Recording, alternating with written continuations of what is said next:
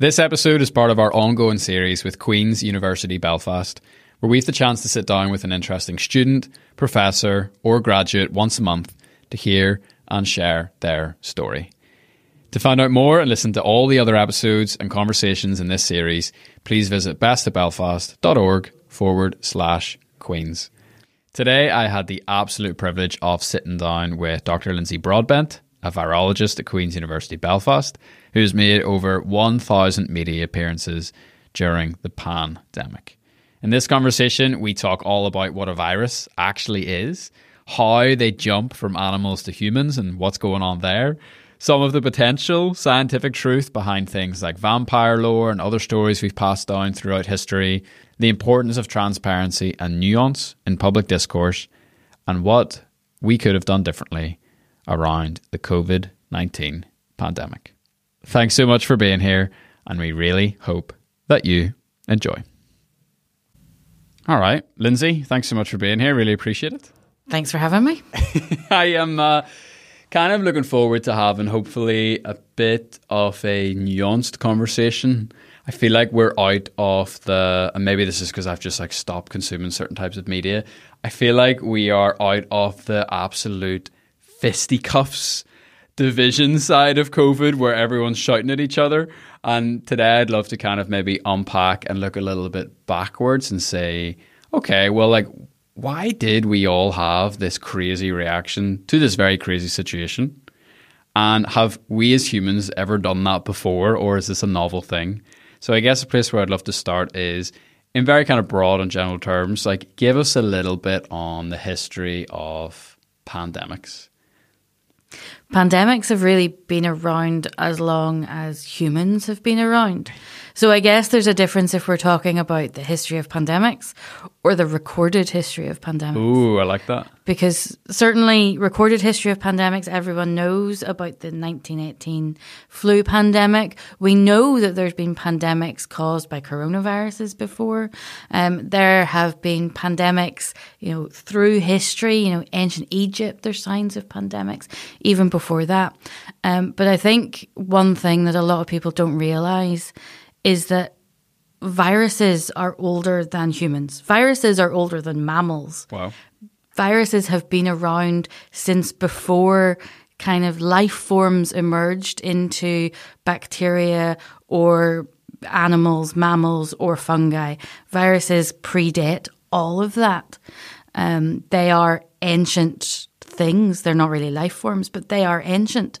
So as long as there has been life on this earth, there have been viruses. Mad. And with that, pandemics will have happened, not necessarily again in humans, but in whatever life form was around. And I think because of that, we owe viruses an awful lot of responsibility and credit for how we evolved. And the world wouldn't look how it does now if it wasn't for viruses. Crazy. So you said, and this is kind of in my head where I kind of start to get tripped up because I'm not necessarily a science guy, though sometimes I pretend to be.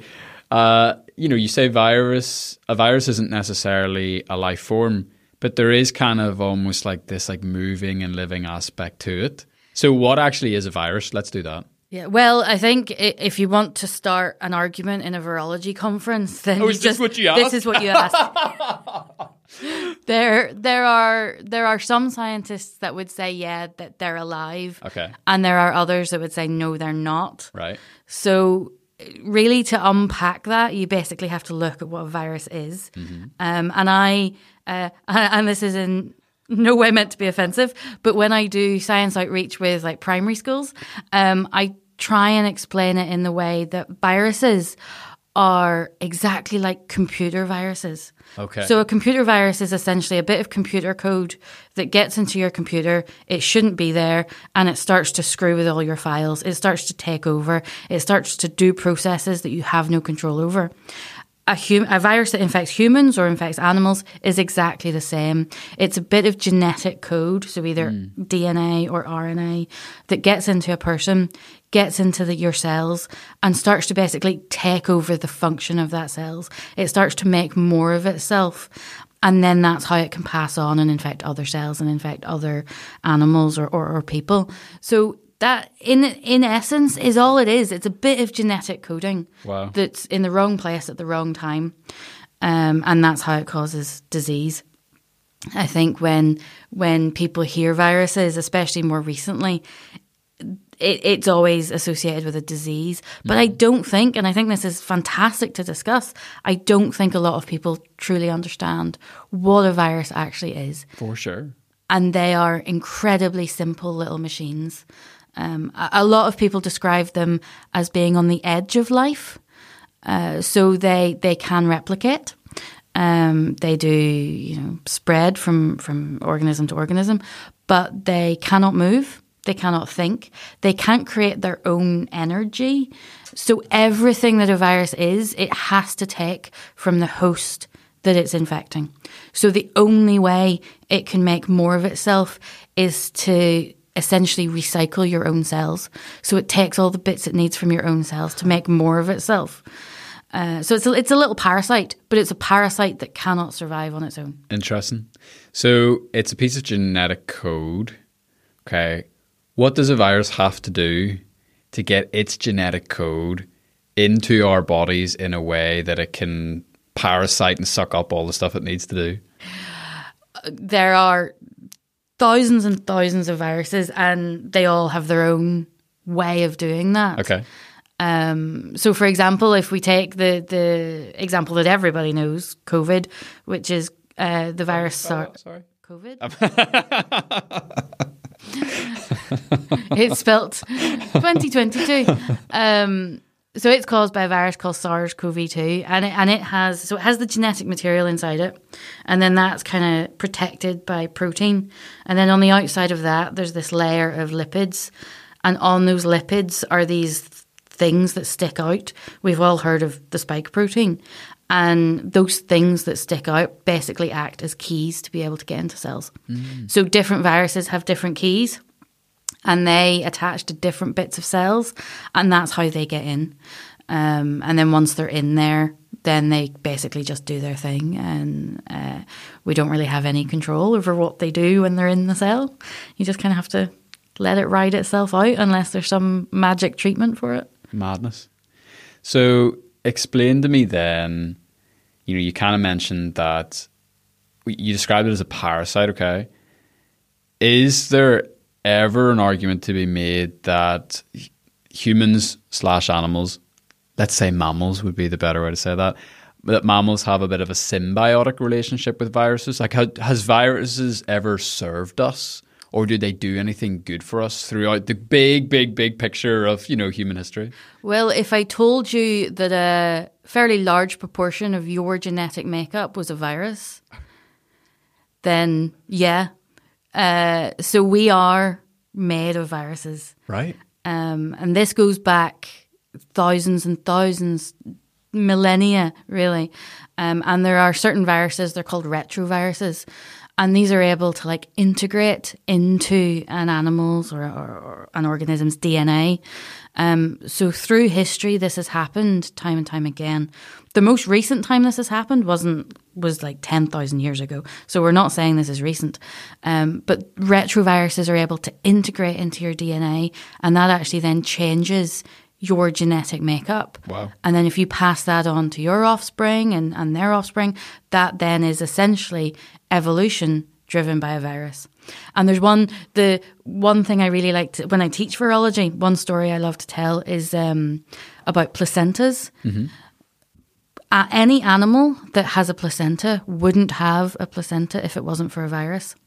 That the ability to carry live young and to carry live young for so long, we need the placenta to do that. And the reason we can do that is because of tens, hundreds of thousands of years ago, millions of years ago, I'm not sure when, one creature got infected with a retrovirus, and that caused this new gene that allowed the formation of the placenta.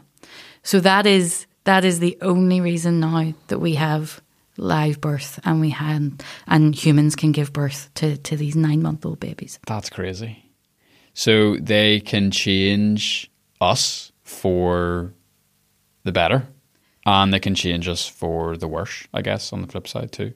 Yeah, when each of these retrovirus events have happened in history, it's thought that there was probably a downside to that. It may have caused an epidemic in whatever organism it occurred in.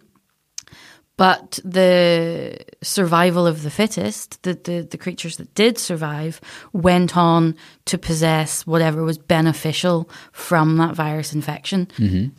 So it has probably devastated creatures and organisms for millennia, but the ones that do survive have had this advantage and this adaptation that has meant that they can go on and procreate and lead to more evolution.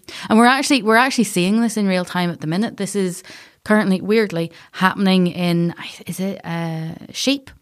So scientists at the minute are currently watching sheep that have this retrovirus infection, and they're seeing how this evolves in real time and how this virus integrates into their genome. We probably won't know, certainly in our lifetime, what the true result of that will be. But being able to study that gives scientists and evolutionary biologists a better understanding of how that will have happened in humans and in other animals. So define for me just again, like what a retrovirus actually is, because I kind of got lost a wee bit. So a retrovirus is a virus that can integrate into DNA of an organism. Yeah. Not all viruses can do that, and I think that's important to say. Most of them can't. Retroviruses are really specific. So, for example, HIV is a retrovirus. But the majority of viruses we hear about are not retroviruses. They're just annoyances. Cool. So I know, I'm asking for a lot of history here, but you're the most knowledgeable person that I've ever had the chance to speak to about viruses, so you got to shoot your shot, Talk to us about some of, if not the earliest recorded pandemic. Like, what are we kind of looking at here whenever we look at human history? We'll stick to humans, so I'll not ask you, what sort of flu did the dinosaurs have or anything like that, but, in terms of pandemics, what are some of the first few ones that start popping up? Well, I'm not sure timeline wise, because again, the recorded history is a bit sketchy. Sure. We know about descriptions of people that have had smallpox and other conditions, and it's very much described if they have visible symptoms. One that I think is really interesting. We all know what measles is. Very common virus. We think measles evolved tens of thousands of years ago from a virus that used to infect cattle. And when humans started to farm and they started to live closer to their farms and they started to live closer to cattle and agriculture became a thing, we think that's when this virus, which is similar to a virus called rinderpest, which is an animal virus, it kind of jumped to humans, and that's when we started to see measles. So that's certainly one of the oldest ones I teach about. There are, as I say, ones that are ancient, but that is one. And I think obviously global warming, awful, but one of the interesting things while the permafrosts are melting, scientists are going and taking samples of things, and they're actually finding ancient viruses. Wow. Which just been held on ice. Yeah. In one aspect, terrifying. Yeah, it sounds like the start of like a supervillain origin story, doesn't it? Yeah. Hopefully the scientist will get to play the good guy in that film. So yeah, we may still be uncovering viruses that have caused diseases in the past. We may not know everything that exists, and we are still discovering viruses all the time. Yeah. But yeah, in terms of those ancient pandemics, I couldn't tell you what the oldest one is. Well, something that I would like to jump into, and I didn't expect to do this today. Talk to me about the jump between animals to humans. Right? So I'm a virus. I don't know what I'm doing. I'm floating around. I'm infecting cows. I'm doing my thing. I'm replicating. I'm being a parasite. How do I then, as an entrepreneurial, ambitious virus, like branch out into humanoids? It's sheer luck. Really? Which, yeah. Or bad luck if you're the creature it's infecting. So when we say a virus jumps from an animal to a human, it's called zoonosis. So Zoo is in zoo. Zoo is in animal. Okay, zoo, yeah, cool. So a zoonosis. So that actually happens all the time, but we just never hear about it. So there are viruses that will jump into a person all the time, but we call those dead end events. So the person may not experience any disease, or the virus may infect that person, but it can't adapt and it can't do anything else. So then it just disappears. It can't infect more people. The worrying thing is when a virus just happens to infect the right person that has the right genetics and the right circumstances that allow that virus to mutate in a way that it can then be released and infect more people. And that is actually incredibly rare. It doesn't happen often. When it does happen, we get 2020. And it's definitely something that more research needs done on. Yeah. There are groups of viruses, and I think this is really cool. They're called virus hunters. I'm pretty sure they gave themselves that nickname. Yeah, of course. It's very cool. You would. Yeah. They go out and they look at viruses that exist in animals and in animals that are most likely to cause these zoonoses. So things like bats. And I did. I said it. The good old bats. Yeah. And they actually look to see what ones are most likely to cause a zoonosis. Can you preempt that and can you stop that? And obviously that kind of research is fairly controversial now because people would be worried about that happening. Yeah. From my point of view, surely it's better to be prepared and know what might be out there rather than be surprised by it if it does happen. But they have a really interesting job. Not one I would like. I'm not sure I'd like to go to a rainforest and start catching bats. Yeah. I'll stick to the lab. Yeah. Well, what is it about bats? Why are bats prime candidates for zoonosis? They're just weird creatures. Yeah. They're just absolute freaks. Yeah. Wild cards. You don't know what they're going to do. They have weird immune systems, which means they can be infected by lots of viruses but not be affected by them. Right. There was, just when I started my PhD, actually, there was a paper published that a group of these virus hunters went out and they identified 98 brand new viruses that had never been seen anywhere else in these bats. And it wasn't terrifying. Just all viruses, it was viruses from one kind of family, one species group of virus, as it were. Like almost 100 viruses. I was like, right, well, time to make a new textbook. So it's, they are odd. If you want to find a new virus, look in a bat. Crazy. It reminds me of something, this is kind of folklore, so, I'm not going to stake my name on it, but I remember hearing something I mentioned to you off air, like we used to live in Manhattan, and they did a study and it was like they found like types of bacteria on the subway that have never been found anywhere else. You're just like, no, not okay. Yeah, no. Well, that's probably because humans are gross. But yeah, I guess bats are similar. They are the subway dwellers of the trees. Yeah. In the caves. I think that's the name of your textbook. Subway Dweller of the Trees. There you go. That's my that'll be my first album name. It's a good band name. It is a good name, yeah.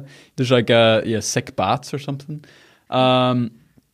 So these virus hunters, it's a little bit like trying to find a needle in a haystack because you're finding lots and lots of hay, but like do you have any way to predict like what is just a random bat virus that will just not come to anything, and that one tiny needle that's like, oh my goodness, this is COVID-19? It's not even like trying to find a needle in a haystack. It's like trying to find a needle in a pile of needles because they're all viruses. Yeah. So it's how do you distinguish which one virus might be more of a threat than other viruses when they all are essentially doing something very similar. So they all have potential? They do. Okay. Or certainly a lot of them have potential. Yeah. And it's looking at the ones that have the most potential. So it would be like if they were to identify, say, a virus in a bat, and then they were also they also found a virus that was incredibly similar that might be related in, say, a pig or a cow or a horse, then that might give you cause for concern, because that might then indicate that it's already species jumped from, say, bat to pig or bat to horse. So if it can do it once, then there's probably more likelihood it can do it again. Right. So you look at its CV and you're like, it has a Gold Duke of Edinburgh award. It's proven itself. It could do it again. Yeah, this virus has ventured out before. It is the hobbit of the virus world. He's going to go on a little wander. Yeah, exactly. So you have to kind of take it into consideration, the evolution of the virus and the history of the viruses. It's a really cool job, but not one I would want to. I wouldn't want to be the person that would have to stake, all right, I'll put 10 grand on it being that virus in the future. No. It's tough. It's tough. Yeah, very. Left field, but I've never thought about it like this way before. Like, is this why we kind of have like all the traditions about vampires? Ooh, so weirdly, a couple of days ago, I was reading about vampire lore. Don't know why. Perfect. And it was really interesting because there is, there is this connection between bats and vampires. There's also a connection between bats and rabies. And then I was looking at some really old science textbooks of descriptions of rabies. And one of the descriptions is that you lose your sense of self, and that in this old scientific text, it said that a man cannot look at himself in a mirror when he has rabies. So there is this connection between vampirism possibly being a connection to rabies. There is also stories of people that have been very ill with rabies that have wanted to drink blood, that have had cannibalistic tendencies, that have, only walked and only risen during nighttime because the sun has hurt their eyes too much. I think there is a virus vampire lore crossover. But I mean, I'm eating this up with a big spoon here because, like, I'm a big believer that, like, the storytelling muscles that humans like used throughout history, they're so amazing because there's just that like element of truth in it. Even the weird stuff, you're like, wait, well, that doesn't make sense. Then you're like, they could be communicating something here that they maybe didn't have like the scientific tools to explain at the time. So what did they do? They used their stories because that's what we've always done. Well, it's like when your kids tell you, certain stories about the bogeyman and stranger danger, and you hear all these fables and horror stories. They're usually to keep kids safe. And I think a lot of that from the past was used in the same way, but they didn't have the language to describe the science or the viruses or the medical conditions. Yeah. So it was easier to tell people to avoid bats because it might be a vampire than to avoid bats because they might have however many hundreds of viruses. Listen here, Jimmy. Do you know that bat has 100 different novel viruses inside of it right now? Be a good lad and don't go near it. Exactly. Yeah. Cool. Twilight would have been a very different book. Why is Lord of the Rings your favourite book? I think I read it at a time when books mean a lot to people. I think those books you read when you're 13, 14. It's like that album you listen to when you're 13, isn't it? They stay with you. And it's just so immersive. It's an entirely different world. Like if you're talking about escapism, sure, start reading a book that has a dozen other languages. And has an entire map system that you can look at. Yeah, I think it was just immersive. It's awesome.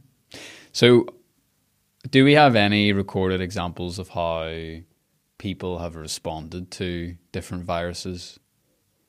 Yeah, I think certainly if we're talking pandemics, the 1918, the Spanish flu pandemic is one that a lot of people quote. There's been a lot of chatter about the Spanish flu the last 2 years. And I think that the interesting thing about that is that the response then was really pretty similar. There were campaigns to get people to open their windows. There were campaigns to get people to stay at home if they were sick. They encouraged people to wear masks. Were we washing our hands by that stage? It's a very ignorant question to ask. We were, if you had access to the running water and the soap and stuff, it certainly wasn't as easily to come by as it is now. But certainly by that point, hygiene was certainly known about. Whether it was that good or not, probably another question. But even back then, there are documented evidence of people denying the existence of the Spanish flu, H1N1. There were people that disagreed with the health advice and the restrictions that were imposed and the lockdowns and the mask wearing. So that is nothing new either. Yeah. So sometimes I look at kind of conspiracy theorists and think, come on, join us in the 21st century. You're a bit Downton Abbey era there. Get a new conspiracy. So history repeats itself. Yeah. And not only did the pandemics and the way humans respond positively, but the way humans respond negatively has not changed. Yeah. I think the only difference now is that everyone can share their thoughts with a global audience on Twitter or Facebook or YouTube or whatever it is. So we just know what everyone's opinion is now. Yeah. You didn't back then. You only heard the influential people. Whereas now, anyone can be influential. Yeah. It's so well put. And, when you're speaking, I just kind of went back to, I always like to do this with different conversations I'm having. So I live in a small village in Northern Ireland. And I often like to think how would this village have been 100 years ago? And that would have been my circle of influence. It would have been the people in that small village. That would have been my world. I don't have access to the virologist on Twitter. I don't have access to the conspiracy theorist in Utah. No offense to Utah, it's first thing came into my head. And it's just those people, and I can be influenced for good or for bad within my small village, just as I can be on a global scale. It does just feel very different. It does, but I think what you've just said is, you've hit the nail on the head. Even with now, it's the sphere of influence that people have, and people create their own spheres of influence with social media, depending on who they follow. It's the echo chamber.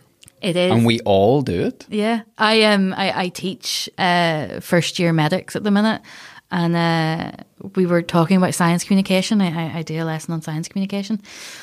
And it was so disappointing that none of them watch TV. So they don't watch the news. They don't read newspapers. Yeah.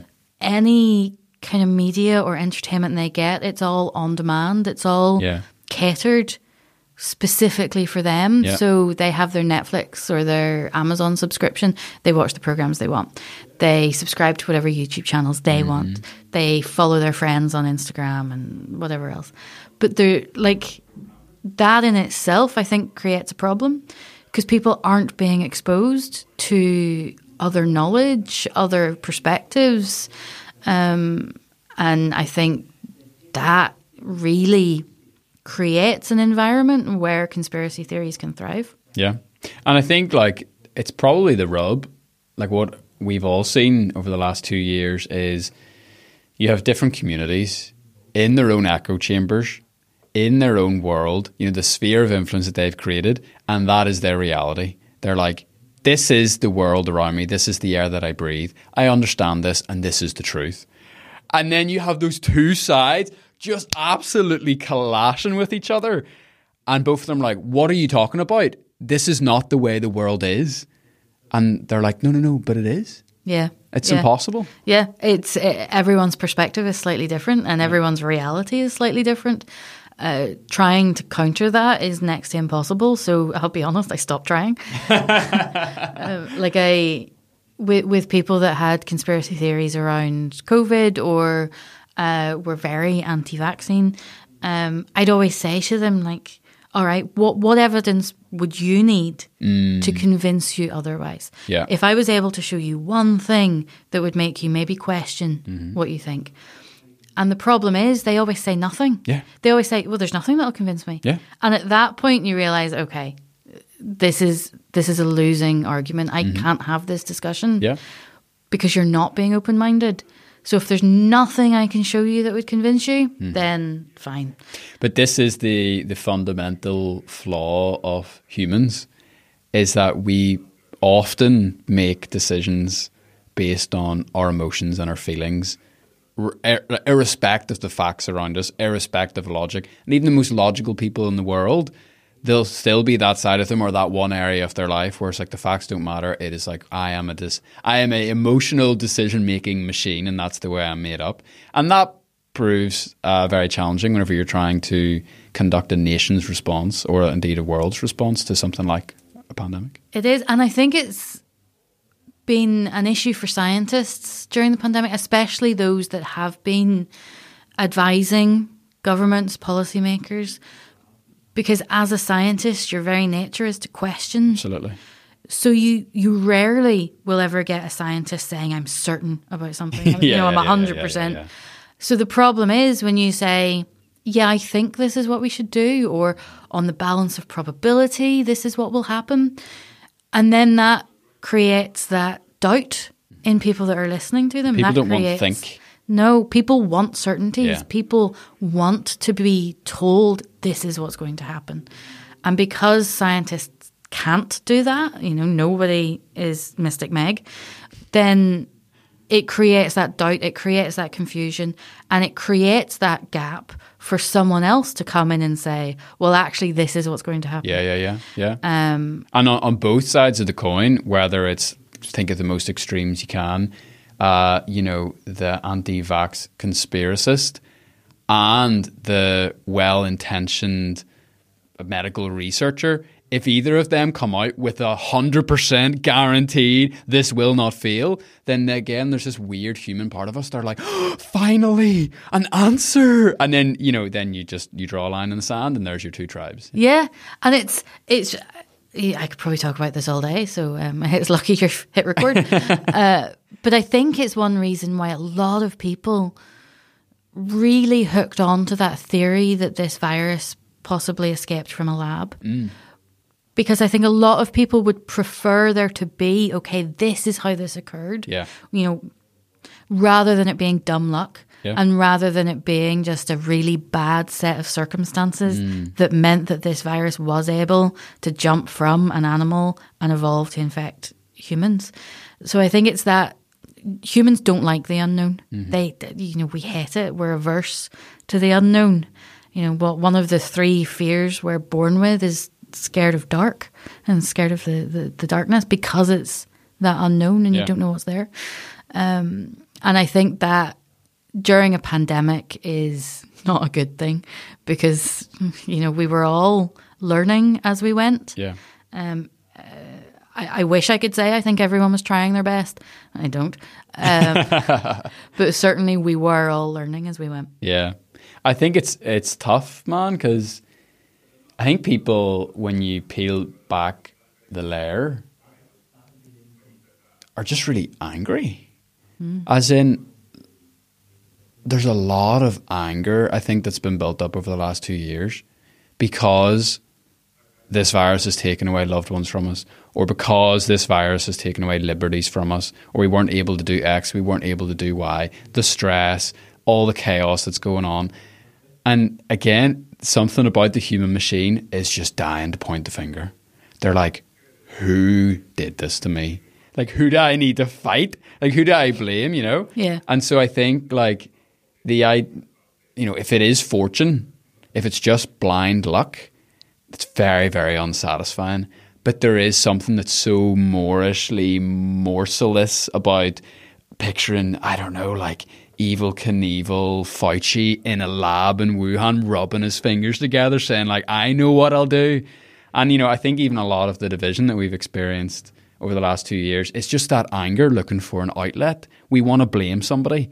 It's the anti-vaxxers' fault. No, it's the pharmaceutical company's fault. No, and then it just gets crazy. Yeah, shaking your fist at the sky and saying, why? Yeah. Or why? It's not satisfying. There's no one to punish for that. That's a great way to put it.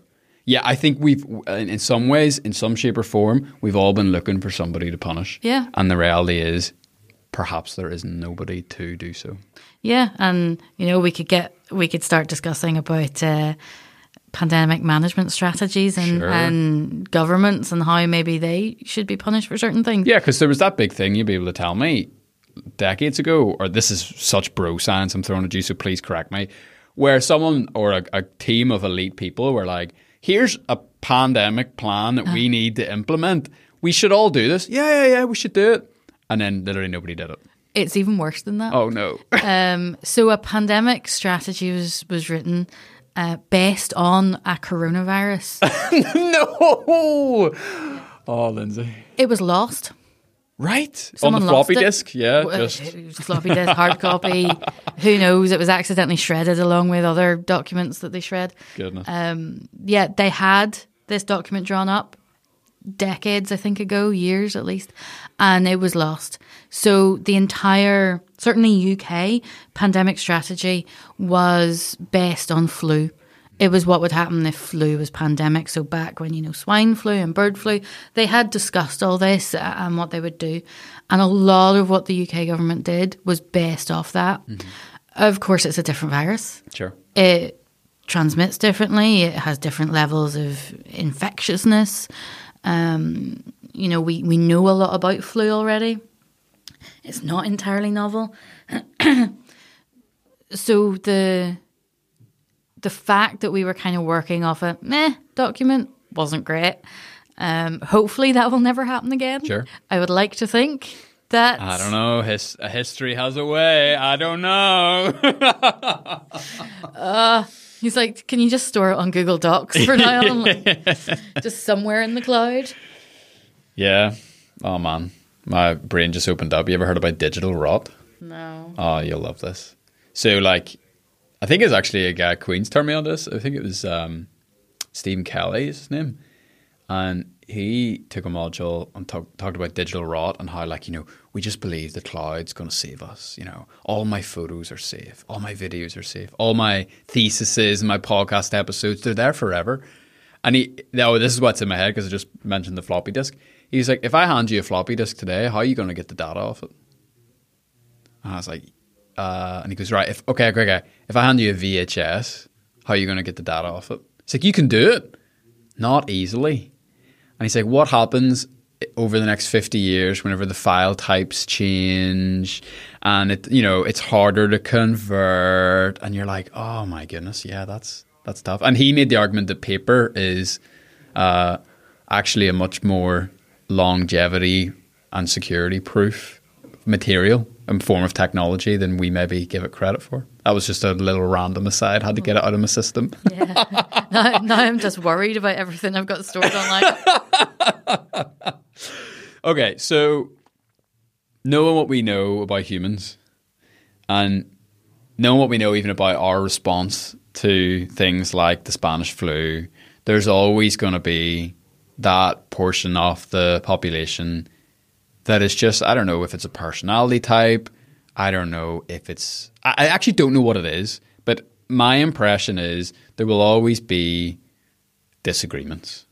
There will always be a subset of the population that by their nature are very, yes, let's do it, give me some rules and I'm in, because rules make the world go round. And then there's the absolute antithesis of that where they're like, give me a rule and I will...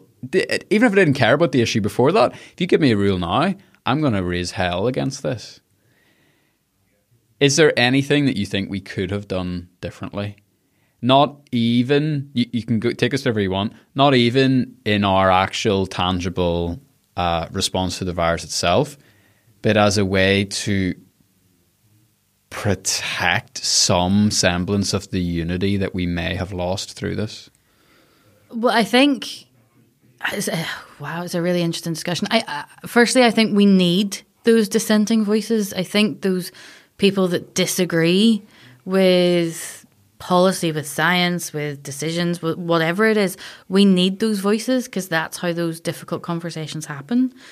I think we should question things. I think we deserve to see the evidence behind something or behind a policy, behind a rule, whatever.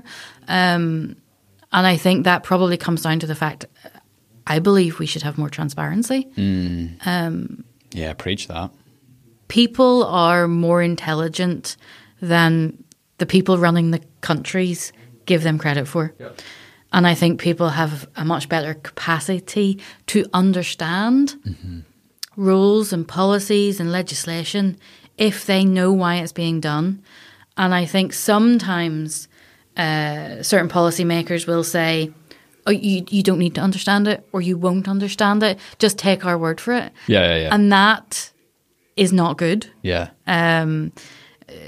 People deserve to see the evidence and the research and the whatever it is. And this goes beyond science. I think this goes for kind of all of society and societal life. This should be something that underpins every decision. And yeah, I really want more transparency. I think that would go a long way to, at least then, if you have people that disagree or conspiracy theorists or whatever, you can point to it and be like, but look, we are being transparent. You know, they can't be any more transparent, so I don't know where you're getting this information. Yeah. Apart from that, I think, social media does have a role in this. And who knows what happens if Elon Musk will buy Twitter. But the spreading of dangerous information, and I think that's the difference, is that, you can discuss your own theories all you want. You can have debates and arguments as much as you want. Those are good. Those are healthy. But when misinformation that is dangerous is being passed off as the truth and the only truth, that needs something done about it. And deciding what that is, deciding what is misinformation that's dangerous, is incredibly difficult, because it can't just come down to someone's opinion. There needs to be an empirical way to say, okay, this is dangerous misinformation. But that cannot spread. Yeah. Because unfortunately that does cost lives. And we've seen that. We've seen that people that have thought the vaccines contain microchips or it's a 5G conspiracy, they have unfortunately died from COVID. So it's something that needs tackled, whether that comes down to the social media companies themselves or it comes down to government intervention. I don't know. That's definitely above my pay grade, thankfully. And it's one reason I will never go into politics. But yeah, there has to be that line between healthy debate and disagreement and dangerous misinformation. And that is difficult because there's so much grey area in between. Yeah, two things on the back of that. Like, I'm even thinking now, like, we've started to have kids. We have our first wee daughter here, and it changes the way you think about things in the long game. And even as you're like sitting talking, I'm like, okay, I don't necessarily trust the social media companies to make the right call. I don't even necessarily trust the government to make the right call 100% of the time. So in light of that, what can I do? What can we do to prepare ourselves and the next generation to really be able to decipher through all the information and come to a good outcome? Because I don't see the media landscape changing for the better, personally. And I'm quite an optimistic guy, but that's a cycle that I just think this is going to go in an even more severe direction than we already are. People love to talk about post-truth, but I think there's an element of truth to that. The second thing that I kind of just wanted to add on top of what you said was transparency. I'm all in. And as part of that, I don't think it's necessarily transparency, but it's an extra layer I'd like to see. And that is the ability for people to hold their hands up and say, do you know what? We messed up. We were wrong. Instead of doubling down, because when people double down, then we're ready for a civil war. Do you know what I mean? It's like, we know you're human. Please act like a human and we will treat you like a human. Do you know what I mean? Yeah, I think that's completely right. And I think people that do put their hands up and say, hey, I made a mistake, they usually get a hell of a lot more respect for doing that than the people that do double down, as you say. And unfortunately, with what's been going on recently with the UK government and fines for certain things, and that hasn't happened. And they're meant to be leading by example. Yeah. And it's not the best example to be setting for future generations, even the current generations. Yeah. I think what you were saying about media as well, at the end of the day, the vast majority of media companies are for-profit businesses. Yeah. They will publish what sells, and they will do what makes them the best profit. Same with social media, whether that's print media, social media, whatever it is, they are for profit. And I think because of that, it comes back to I'm going to have to apologise to my first year medical students, but it comes back to them and the fact that they don't watch a variety of stuff, and I think it's the duty of people to expose themselves and their kids and their friends, families, whatever, to a variety of sources of information. Like, God, I am going to sound so old, but like when I got home from primary school, you put on Blue Peter or Newsround, or you watched a bit of The Simpsons, which had so many current references to goings on in the world. Yeah. And prophetic things about the future. Well, quite. So, like, you picked up information without realising it. It was that background noise that it was like osmosis of information.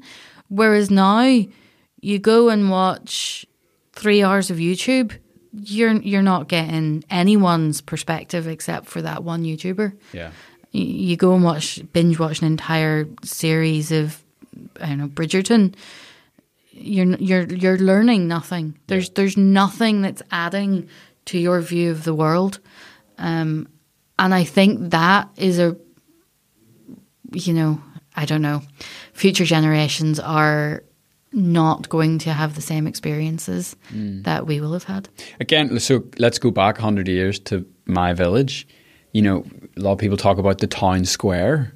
Yeah. The town square feels like it is eluding before our very eyes. That place where you go and you meet a whole bunch of different people that are of different opinions, different backgrounds, different professions, different religions.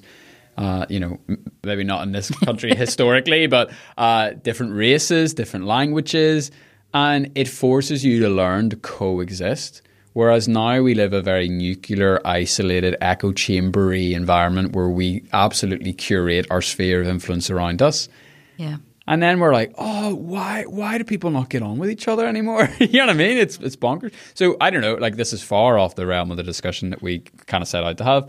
But like, do you think there's a way to like artificially like put that town square and that nuanced discussion back into life?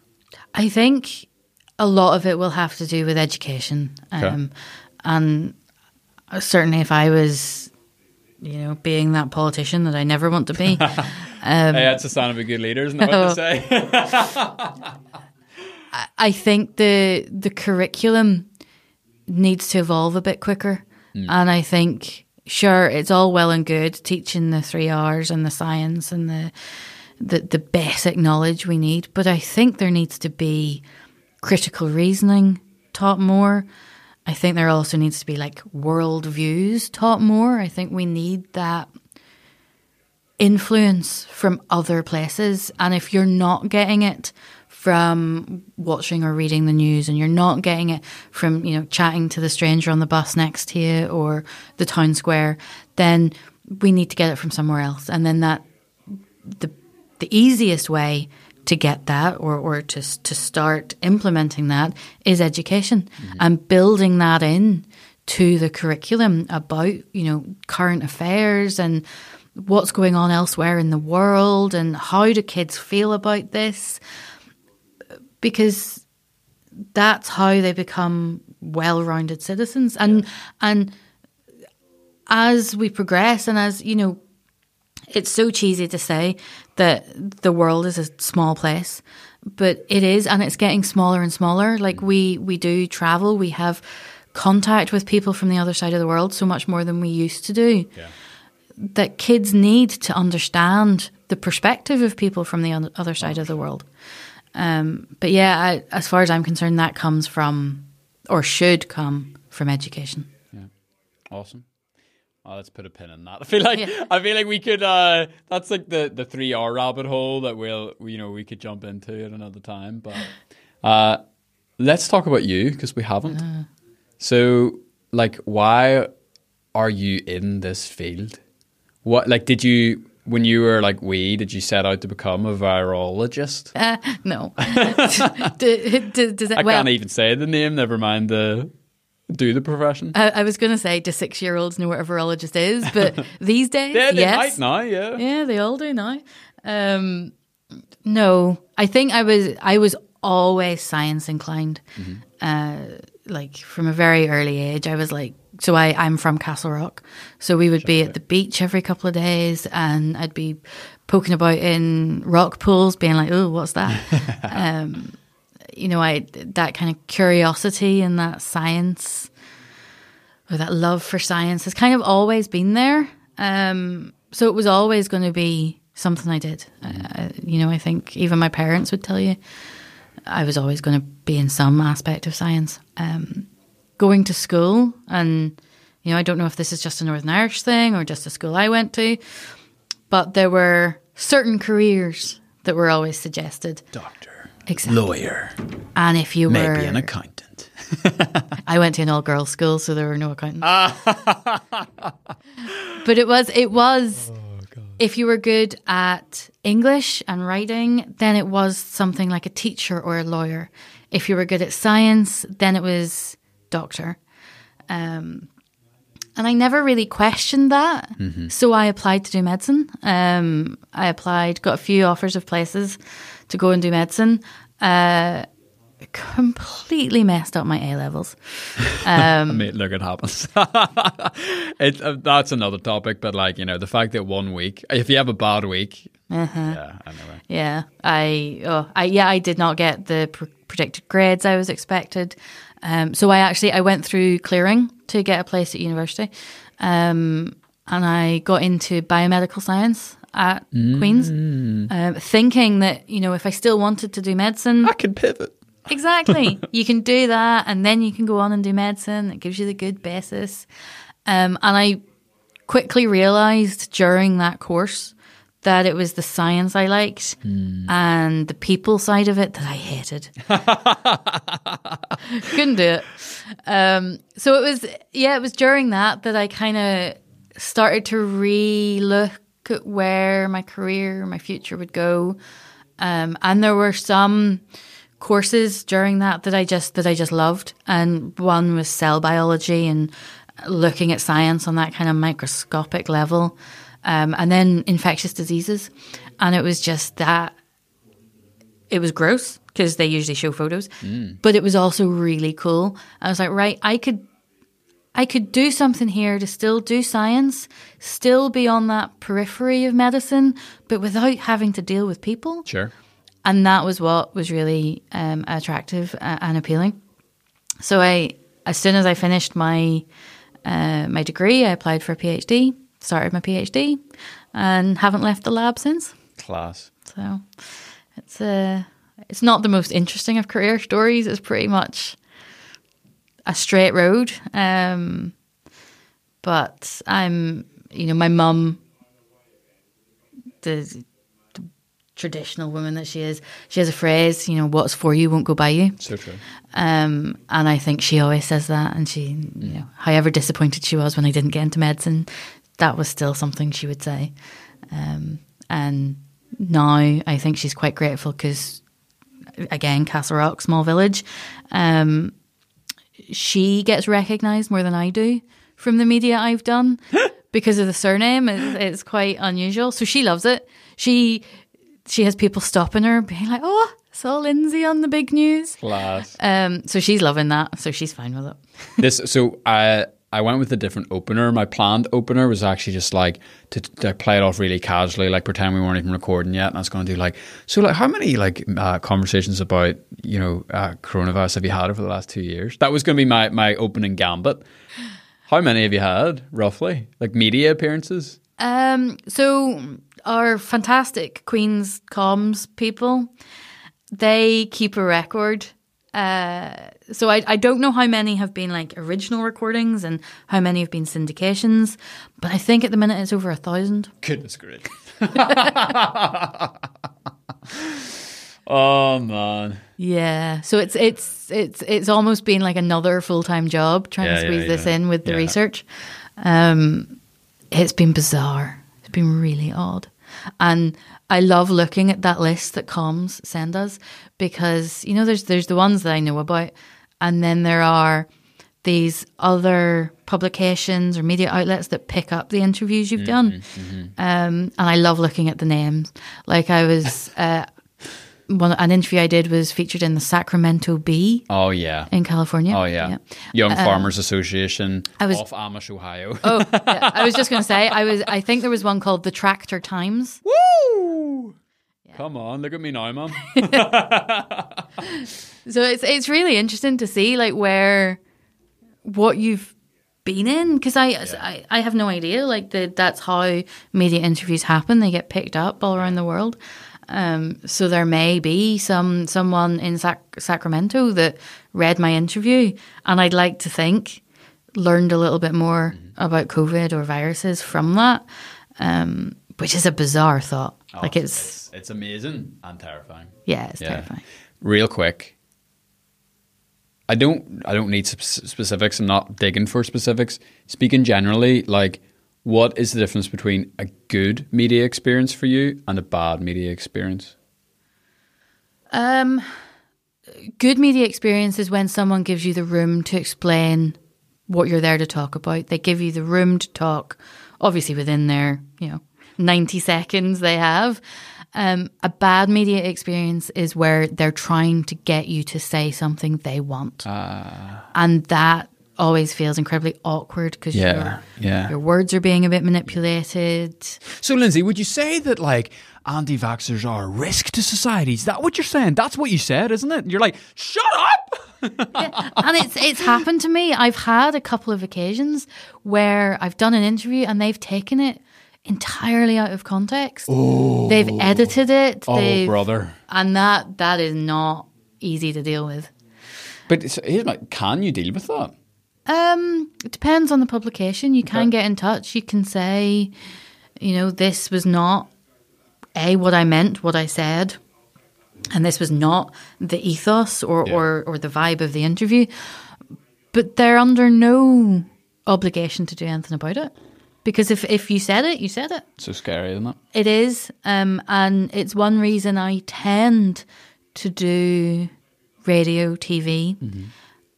I don't do as much print media as I did at the start because it's so much more easily edited and filtered and changed. And I'm just a lot more cautious about that now. Yeah, it's tough. No, like, mad props to you, because it's a tough game. Yeah. And it's a very, very treacherous sea to navigate, so fair play to you for doing so. Landing the plane then, ever so slowly. What would you say you're most proud of during your time at Queen's? Ooh.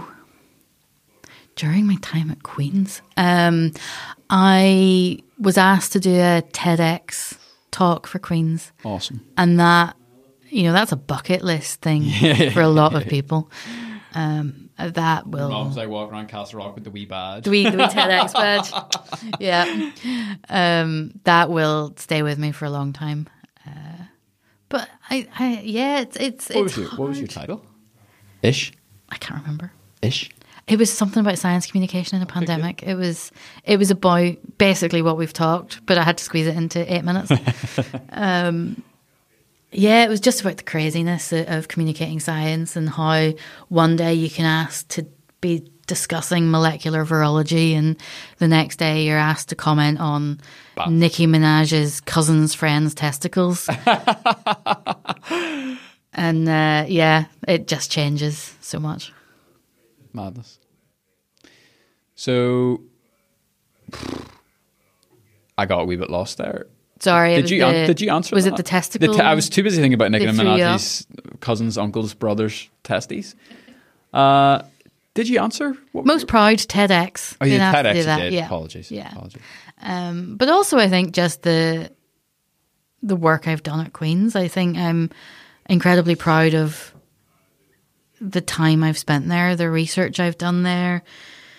I'd like to think I've had a positive impact on not only the research, but on the students I've taught. There have been a lot of them. And yeah, hopefully some of my PhD students I've had will go on and have incredible careers and be Nobel Prize winning. And I think that's weird. I think for most scientists, it would be more of an achievement to have your student win a Nobel Prize than it would be to win one yourself. Sure. So students, if you're listening, hurry up. No pressure. Yeah. The bar is high. Yeah, I heard something recently and they were like, the impressive thing is not for you to do the thing yourself. And the impressive thing is not even for the people that you teach to do the thing. It says, you're really successful whenever the people you've taught teach other people to go and do the thing. Yeah. And I was like, wow, that's very nice, isn't it? Yeah, yeah. No, and that's completely true. And I think that's, as an academic scientist, that's what we're all aiming for. Awesome. The floor is yours. Anything you'd like to say? Anything you'd like to promote? Anything you'd like to close us with?